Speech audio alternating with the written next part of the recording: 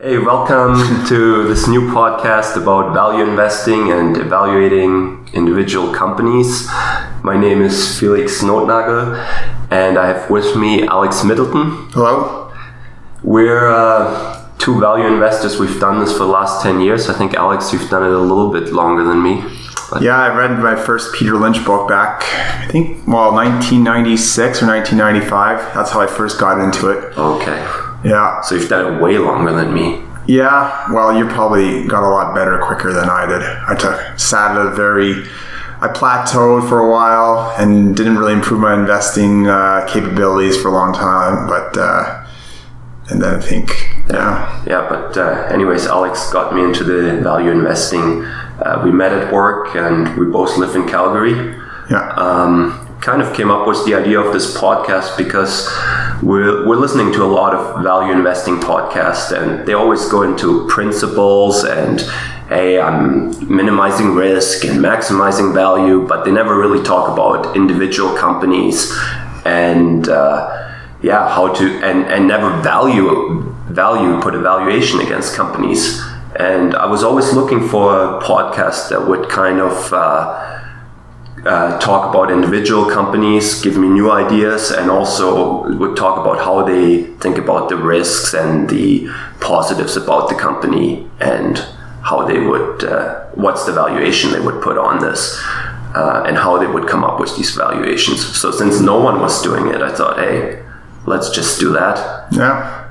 And I guess we also figured, hey, even if this is not a very good podcast in the end, it just gives us time to sit together and discuss stocks and gives us incentive to really go into depth and research individual stocks. I guess what we've planned for the next year or so is do one company on a monthly basis that we feel is maybe looks cheap right now, and then we kind of evaluate it and see, go in depth. That's the plan going forward. Yeah, and if anything, it's good practice, and we're just looking to add a little more detail, something that, more detail on how people evaluate companies, and hopefully to create discussion and engage with other people who are looking for the same thing. Yeah, I hope maybe we can provide some value to other people, and maybe other people will get back to us and provide some value to us. That would be great. Sure. Sounds good. So the first stock we decide to discuss today is Berkshire Hathaway, and I don't think this company needs much of an introduction. I think we won't have a ton of listener here at first. We're starting out with this podcast, but the people that will listen are probably interested in value investing and are well aware of Berkshire Hathaway, big conglomerate and run by two of the all-time great investors, Warren Buffett and Charlie Munger. The market cap currently is around $480 billion, and it's been fluctuating around this for the last month or so. Alex, do you own any of Berkshire Hathaway? I do. Yeah? Yeah, significant portion of my portfolio is allocated to Berkshire Hathaway. I would say initially it was probably around 20% maybe a year ago, and now it's about just under 50% of the portfolio. 50? Yeah. Oh, wow. Yeah. I wasn't aware that it went up that much. Yeah, I'm slightly above 30% of my portfolio right now in Berkshire Hathaway. I think I would be willing to go up to 50, but that's about it. So let's talk about why we would do that. Yeah, sure. Why did we choose to talk about this company? I think it's one of those companies you feel comfortable with for a long time, and obviously when you first start value investing, it's a very comfortable choice. Yeah. Because you see Warren Buffett and everyone's made money over the past 52 years of it being existing, right? Yeah. And even when its market cap's $400 billion or $480 billion, there's still a huge upside to it, really. And it's very easy, and we haven't really done a really deep dive into the company for a long time. So this kind of forced us into it. Yeah, I agree. It was kind of similar thoughts on why we should pick it. And I guess I would also add, that's probably the company that we both know the best. So since this is our first podcast, it kind of helps to kind of choose a company and figure out, hey, do the topics that we discussed, do they make sense, and do we have all the answers to the questions? So for sure. What do you like about the company? I guess my favorite thing is about Berkshire, obviously, is you have a really good capital allocator leading the organization. He's getting old, but I mean, he could easily live for another 10 years. And there's some other people that could take over and do a really good job in the allocation of the investments at the same time. But the big advantage of Berkshire and a lot of similar companies like it, like Markel and Fairfax, are, if you have a well-run insurance business that has a 100% combination ratio, that provides a lot of leverage needed to get it to outperform the market. I mean, it's like a 0% rate loan, and that type of business model works really, really well. I mean, it's hard to copy, but once you find someone who can do that, it's a huge advantage. Yeah, I agree with the things you mentioned. I would maybe add that it's a very diverse company. There's 80 different operating businesses and a whole bunch of partial ownerships through stock holdings. So it almost acts kind of like an index fund, I would say. Yeah, and I mean, it is diversified. I mean, even with their largest holding now, I think is Apple, which is probably around 40% of, I say, shareholders' equity or market cap. Sorry, it's about 11%. It's like $40 billion, I think. $40 billion. Size, yeah. So 10%, 11%. Yeah. So, and that's a pretty reasonable holding for a company that size. I mean, you don't even have to have an opinion on Apple as an investment to not be comfortable with them investing at that, right? And so it's diversified, but they run a really good insurance business that makes money in most years. And so, yeah, okay. What do you not like about the company? Well, I think one of the things that are on a lot of people's mind is the size that it's getting to, and it's getting a little more difficult to allocate that capital to get a decent return, because the insurance portion is becoming smaller and smaller portion of their investable amount of money. It's still significant, but it's getting smaller over time. I mean, when you look, when he started out, he got 30% annualized return. Yeah. And now over the last 50, it's an average of 20% annualized return. Yeah. And then if you look at the last 10 years, you're at about a 10% annualized return. It's just size matters, and you will not get back to those kind of returns of 30%. So I feel the same. There's somewhat limited upside. I mean, we'll get into valuation and what kind of returns to expect later, but probably 10% is reasonable, and it's not something to cry about, but probably the downside is, you won't be seeing 15-20% returns. Yeah. Unless you buy it at a very cheap price, market crashes, and then you can actually do better than maybe the return on equity that they're doing now. Yeah. Yeah. And I guess the other downside is maybe the age of Warren Buffett. Yeah, I think that would be one of the downsides as well. Yeah. It was a caveat, right? Yeah. It's such a strong culture, so many capable managers in the company. It's not a reason that I wouldn't buy Berkshire that he's old, but I think it will take some value off the company initially. Yeah, if he were to pass away, that it would take some. But you know what? When you look at Berkshire's size now, they have room for maybe a few more big deals, and Buffett will be around for that. But after that, they're gonna have to. The pool of stocks or companies that they can buy is becoming smaller and smaller, and the ones that are willing to sell to Berkshire Hathaway and the ones that are worth Berkshire Hathaway buying is even smaller, right? Yeah. So I think it's almost time to the point where it's okay, there's not much room, more big companies to buy. I mean, you can do small add-ons to his existing companies where they, what does he call it when the Berkshire half of bolt-ons or something? Yeah. Bolt-on acquisitions, yes. But yeah, I mean, there might be some changes. There might be a dividend eventually. There might be share buybacks. Yeah. I think there will still be lots of capable people in the company that will continue running it well. And what I like is just all the operating businesses that are just so strong. Yeah. And I think they will continue to just create tons and tons of free cash flow. And it's just a matter of how to allocate it. And I think it will not be as good with Buffett being gone, but there's still ways to find places to spend money. So I mean, as long as they have that insurance float and they're allocating money to investments that will at least get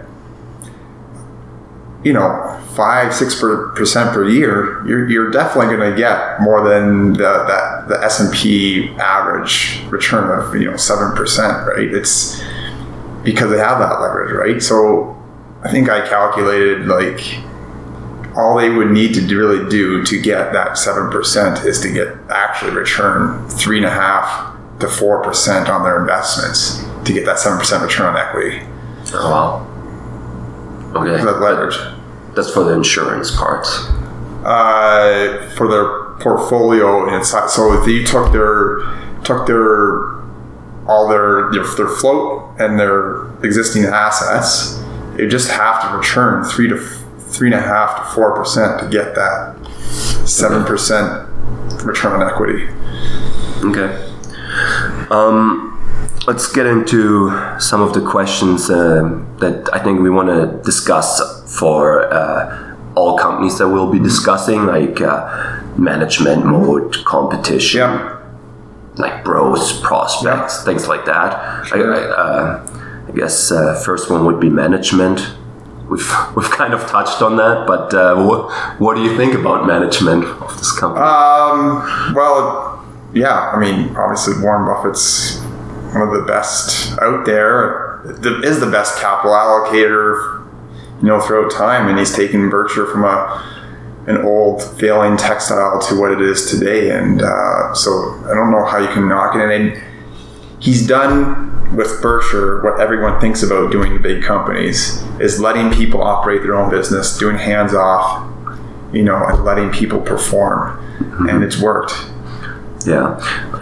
What I would add, I mean, his track record, says it all. There's not much else to be said. Also, I think his message is always consistent and logical. Like his annual reports are fantastic. Mm-hmm. So, yeah, and I would also, what's really important, I think he treats shareholders as partners, where some management always kind of like shareholders are an annoyance that you have to justify yourself to.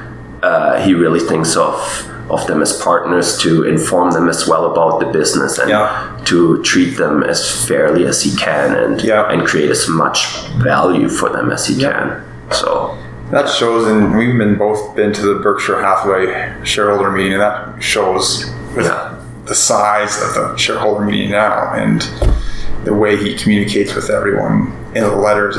It goes a long way, and what about Berkshire's moat and competitors? Any thoughts on that? It's hard to look at Berkshire as one big moat. I mean, you'd have to parcel it out.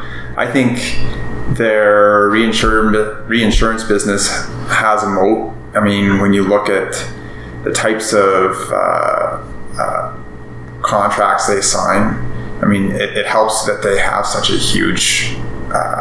Their size is so big, right? Capital base. Yeah. And for some deals, like companies will only go to Berkshire. Yeah, because I think Swiss Re has a shareholders' equity of like 35 billion, right? Mm-hmm. If something were to, one of their policies, or there's a claim that didn't turn out that well, it could be have a significant impact on the net worth of the company. And I think Buffett even outlined that in the shareholders' letter this past year, is that the hurricane season had will have 1 or 2%, effect on the net worth of Berkshire. Mm-hmm. But for a lot of other reinsurers, it's going to have like 10 to 15% impact to their net worth. Yeah. So, I mean, I think that's a significant moat. And then you can parcel it out with all the different companies they have. Their size has also helped them in the energy business as well. Yeah. So. The way I thought about it, I'm like, you can't really compare it to a direct competitor as you could like maybe say Coca-Cola compared to Pepsi. Or it's just because they have 80 different businesses and a whole bunch of shareholdings. But I thought about it. I looked at the biggest businesses, which is reinsurance, which we discussed has a pretty significant moat just by the size, and people know when it comes down to it, Berkshire will be able to pay.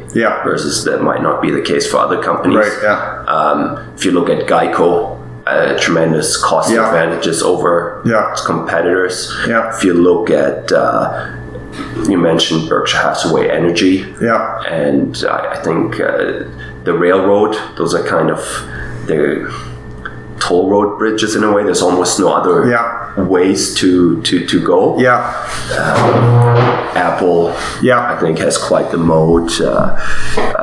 Even the new purchases in precision cast parts, they big supplier of airplane parts, and where their customers will not go to anybody else. And that's for like when I looked at it, it's like all the biggest holdings had just tremendous moats. And I was like, okay, it's like I really should be really focusing on moats. I mean, we always knew that, but just like looking at that again, it kind of drove it home again. It's like, man, like you look at all his holdings and they're very well competitively positioned.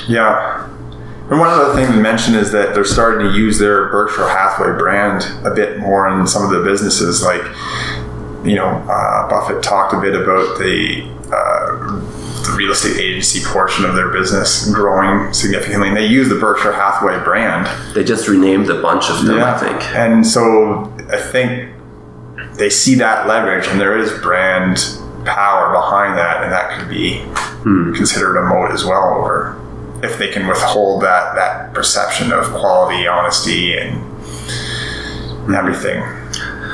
What do you think about the growth of the company, growth rates, free cash flow, gross use of free cash flow generation?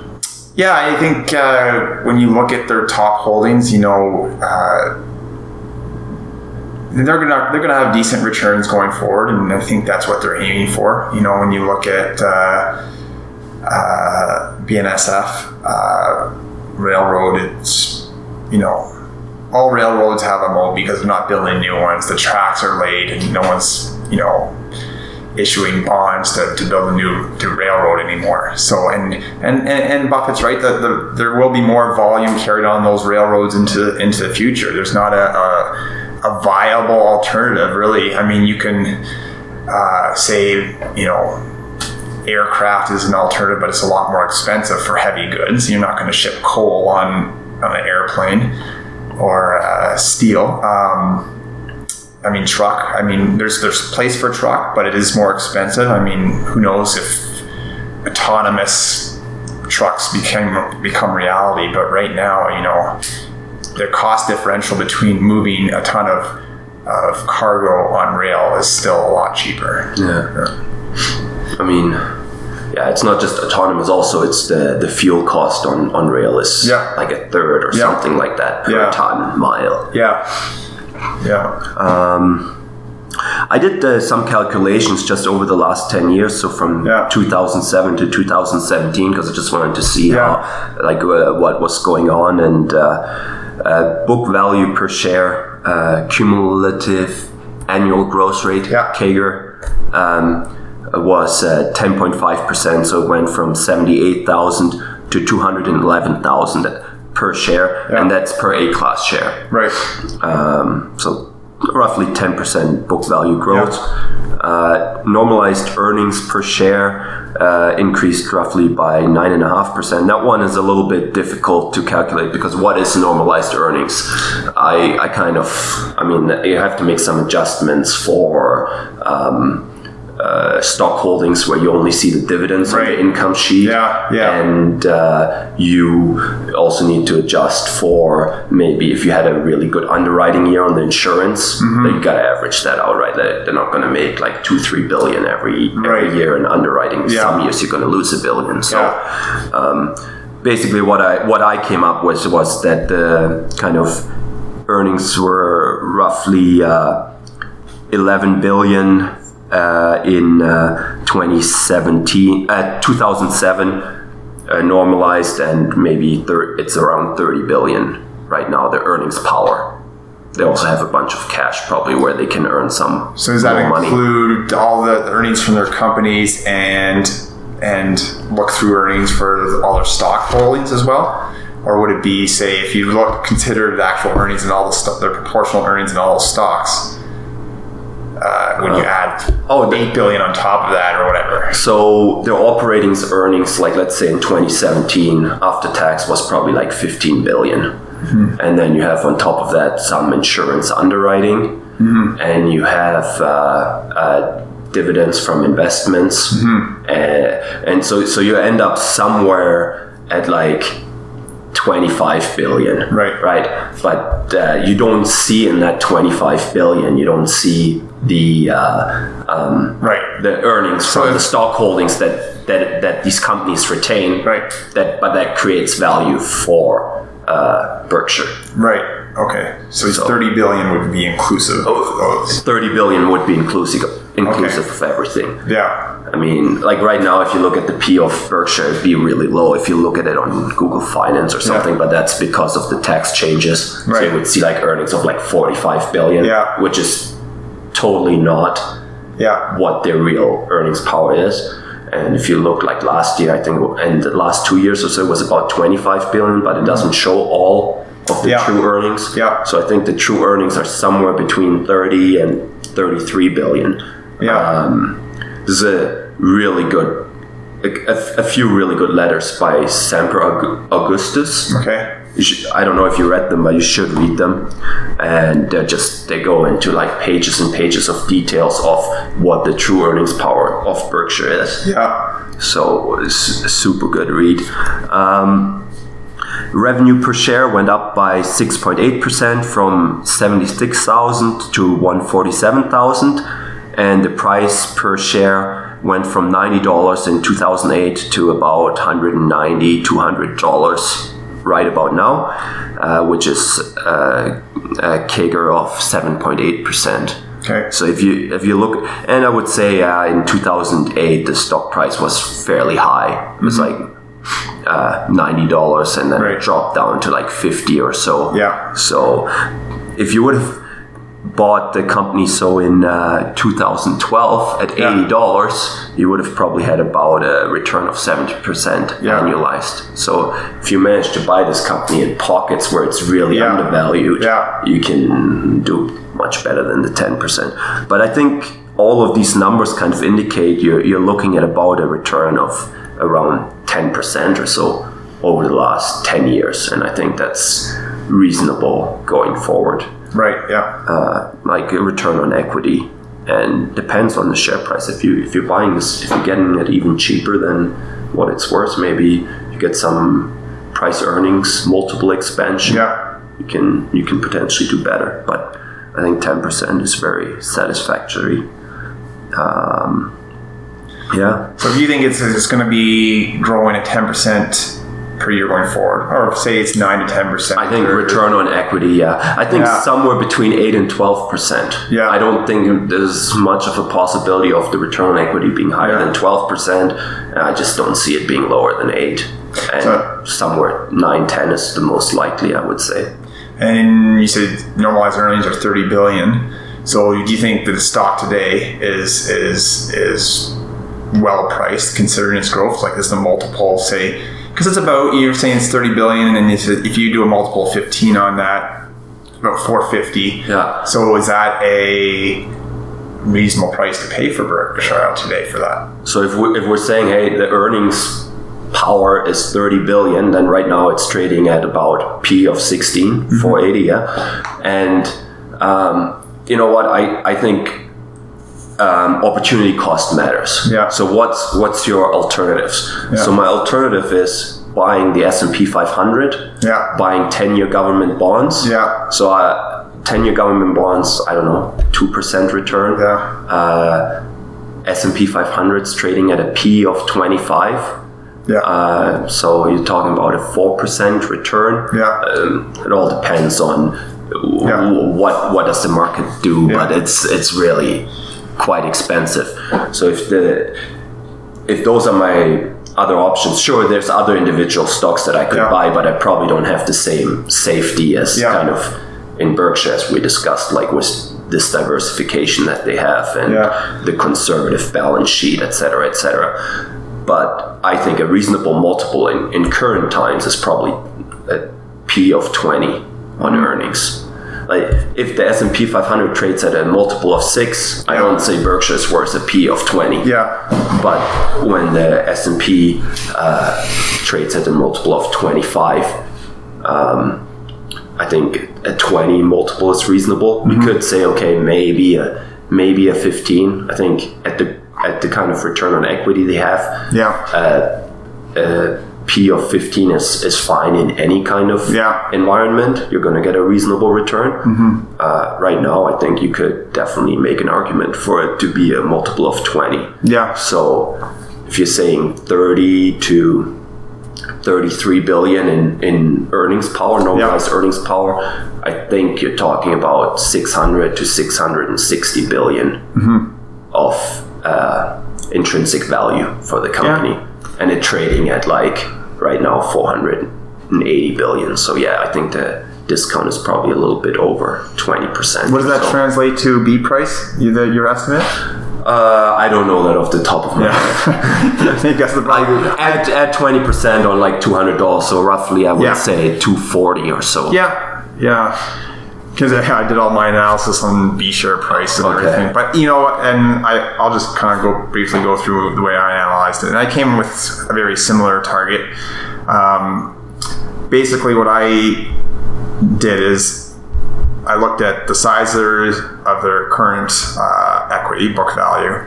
I looked at their insurance float, and I saw they have a huge piece of cash in there. And I just made an assumption going forward. What do I think Buffett is going to get at a minimum going forward, or what his goal is? He knows what his goal is to continually be in the S&P 500 index. And Munger has mentioned in the past during shareholder meetings that he believes that they can continue to do that because they're above average businesses that they have and the leverage they have in their insurance. And so basically, I think it comes down to two things. One, you have to make the assumption that their insurance float is going to continue to be roughly between 100 billion, 115, 120 billion, right? And my other assumption was that they're going to continue to find at least a few decent sized investments that are going to get them the desired return. And I think those are both very plausible assumptions to make. So just prorating that out, you apply a multiple of 15 to 50 to 20, like as you did. I think the B share price is worth probably 250. And then if you start thinking about at some point along the way, they are going to allocate $100 billion to new businesses, which are going to add to the earnings of the company too. So, maybe that's not priced into the stock today, and it could, the value of Berkshire could be up to, 275 even, if you think it from that perspective. I don't know how far along that is going to be where they find that spot to that company to invest $100 billion into it. So you're talking about the cash holdings and government bond holdings, those things. Yeah, and then his desire is to buy one or two giant companies that are going to contribute to earnings and the intrinsic value of Berkshire for the long term in a big way. So the risk is when that opportunity comes. It will come, but it just matters when. And so, but as of today, I agree with the current earnings and their stock holdings, it's probably worth between up to 250. Okay.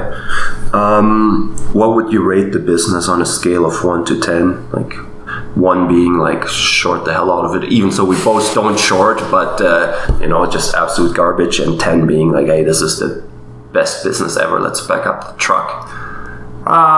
So for me, I have close to 50% of my portfolio. So I think that's as close as you can say as back up the truck. But I think to me, it's a trade-off between how, confident you are in the future results and the potential upside. I don't think, if you only have $100 or $1,000 worth of savings, you might want to. You could probably find something that, or want to risk that a little bit more on something else, right? But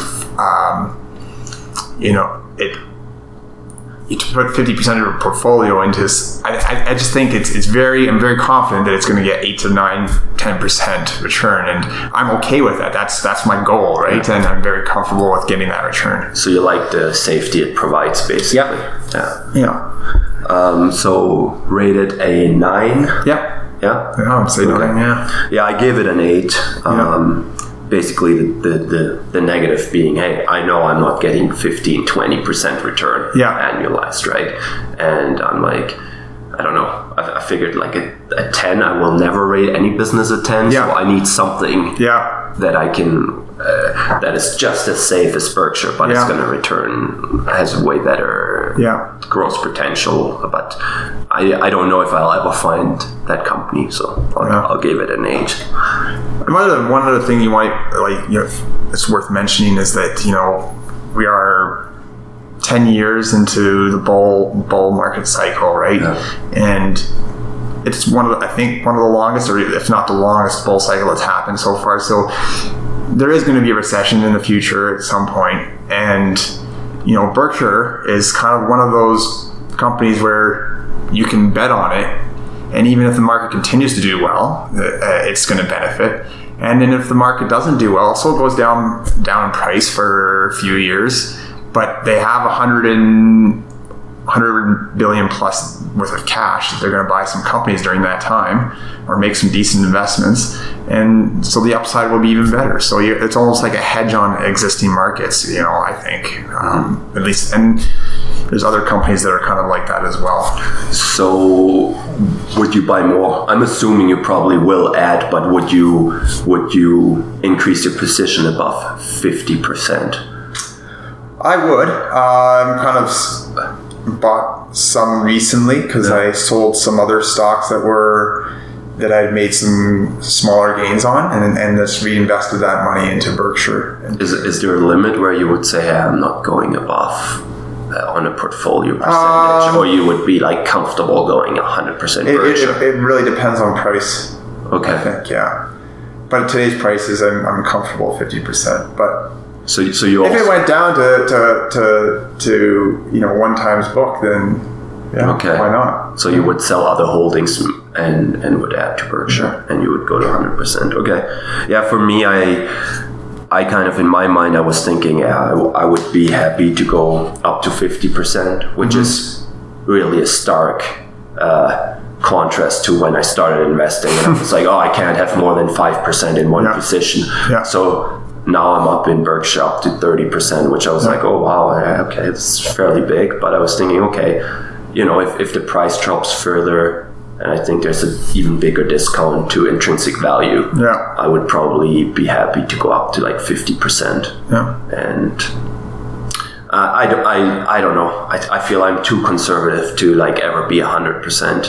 Even so, maybe there's no reason if Warren Buffett has 99% of his net worth in Berkshire, then... Well, Warren Buffett... Also, he could live off that 1% of the other 1% forever. If you think about it, you only got 10 years, 5 to 10 years left in your life, and you've already come this far.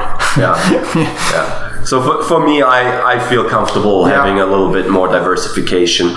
Also, I like to play. I like to kind of see what other stocks are out there and kind of test your skills. And see if I can do better than 10%. But I think it's definitely good to have a good size of your portfolio in this stock, because I do feel it's very safe and it's just trading much cheaper than the S&P 500. Yeah, I mean, we're comfortable with those sides because we know Berkshire pretty well. Mm-hmm. But if you had another company that you were really that comfortable with, you could justify going to 50% as well, as if you understood it and you knew it was a good business. But for us, it just happens to be Berkshire, and it is a good company. So. Yeah, I'm shocked, so to say that you're up to 50%. I had no idea about that. Yeah. Well, not shocked, but very surprised, right? I didn't realize it must have been creeping up recently in your portfolio quite a bit. Yeah, well, I sold a few other stocks that were up considerably this year, and to be honest, like for me, I mean, I hadn't found something that was worth reinvesting that money into other than Berkshire was down. We're at 1.32 of book right now, so I think it's a pretty reasonable time to get into Berkshire. I mean, it might go down further, but yeah. Anything else to add about this company? No. Yeah, I don't have any other thoughts either. I mean, I think this went quite well for our first stock discussion and first podcast recording. Yeah. I hope the listeners enjoyed it and got value out of it. Yeah. I mean, they might not like Berkshire as an idea, but maybe kind of maybe they get some value out of how we think about businesses. Yeah. What's the management like? Yeah. What's the mode of that company, or the competitive advantage, or is it a strong mode? What do you think about the competitors of the company? What do you think about growth of the company and the capital deployment? Yeah. So those sorts of issues, I think, maybe people get value, and maybe people can get back to us and give us some feedback. Yeah, sure. Yeah, always looking to get feedback. We like to engage with like-minded people, and always looking to learn. So great. Hopefully everyone enjoyed it, and look forward to doing our next podcast. Yeah, okay. Thank you everyone for listening. Disclaimer. This podcast does not constitute investment advice. It is for entertainment and educational purposes only. Do your own due diligence and use the information provided at your own risk.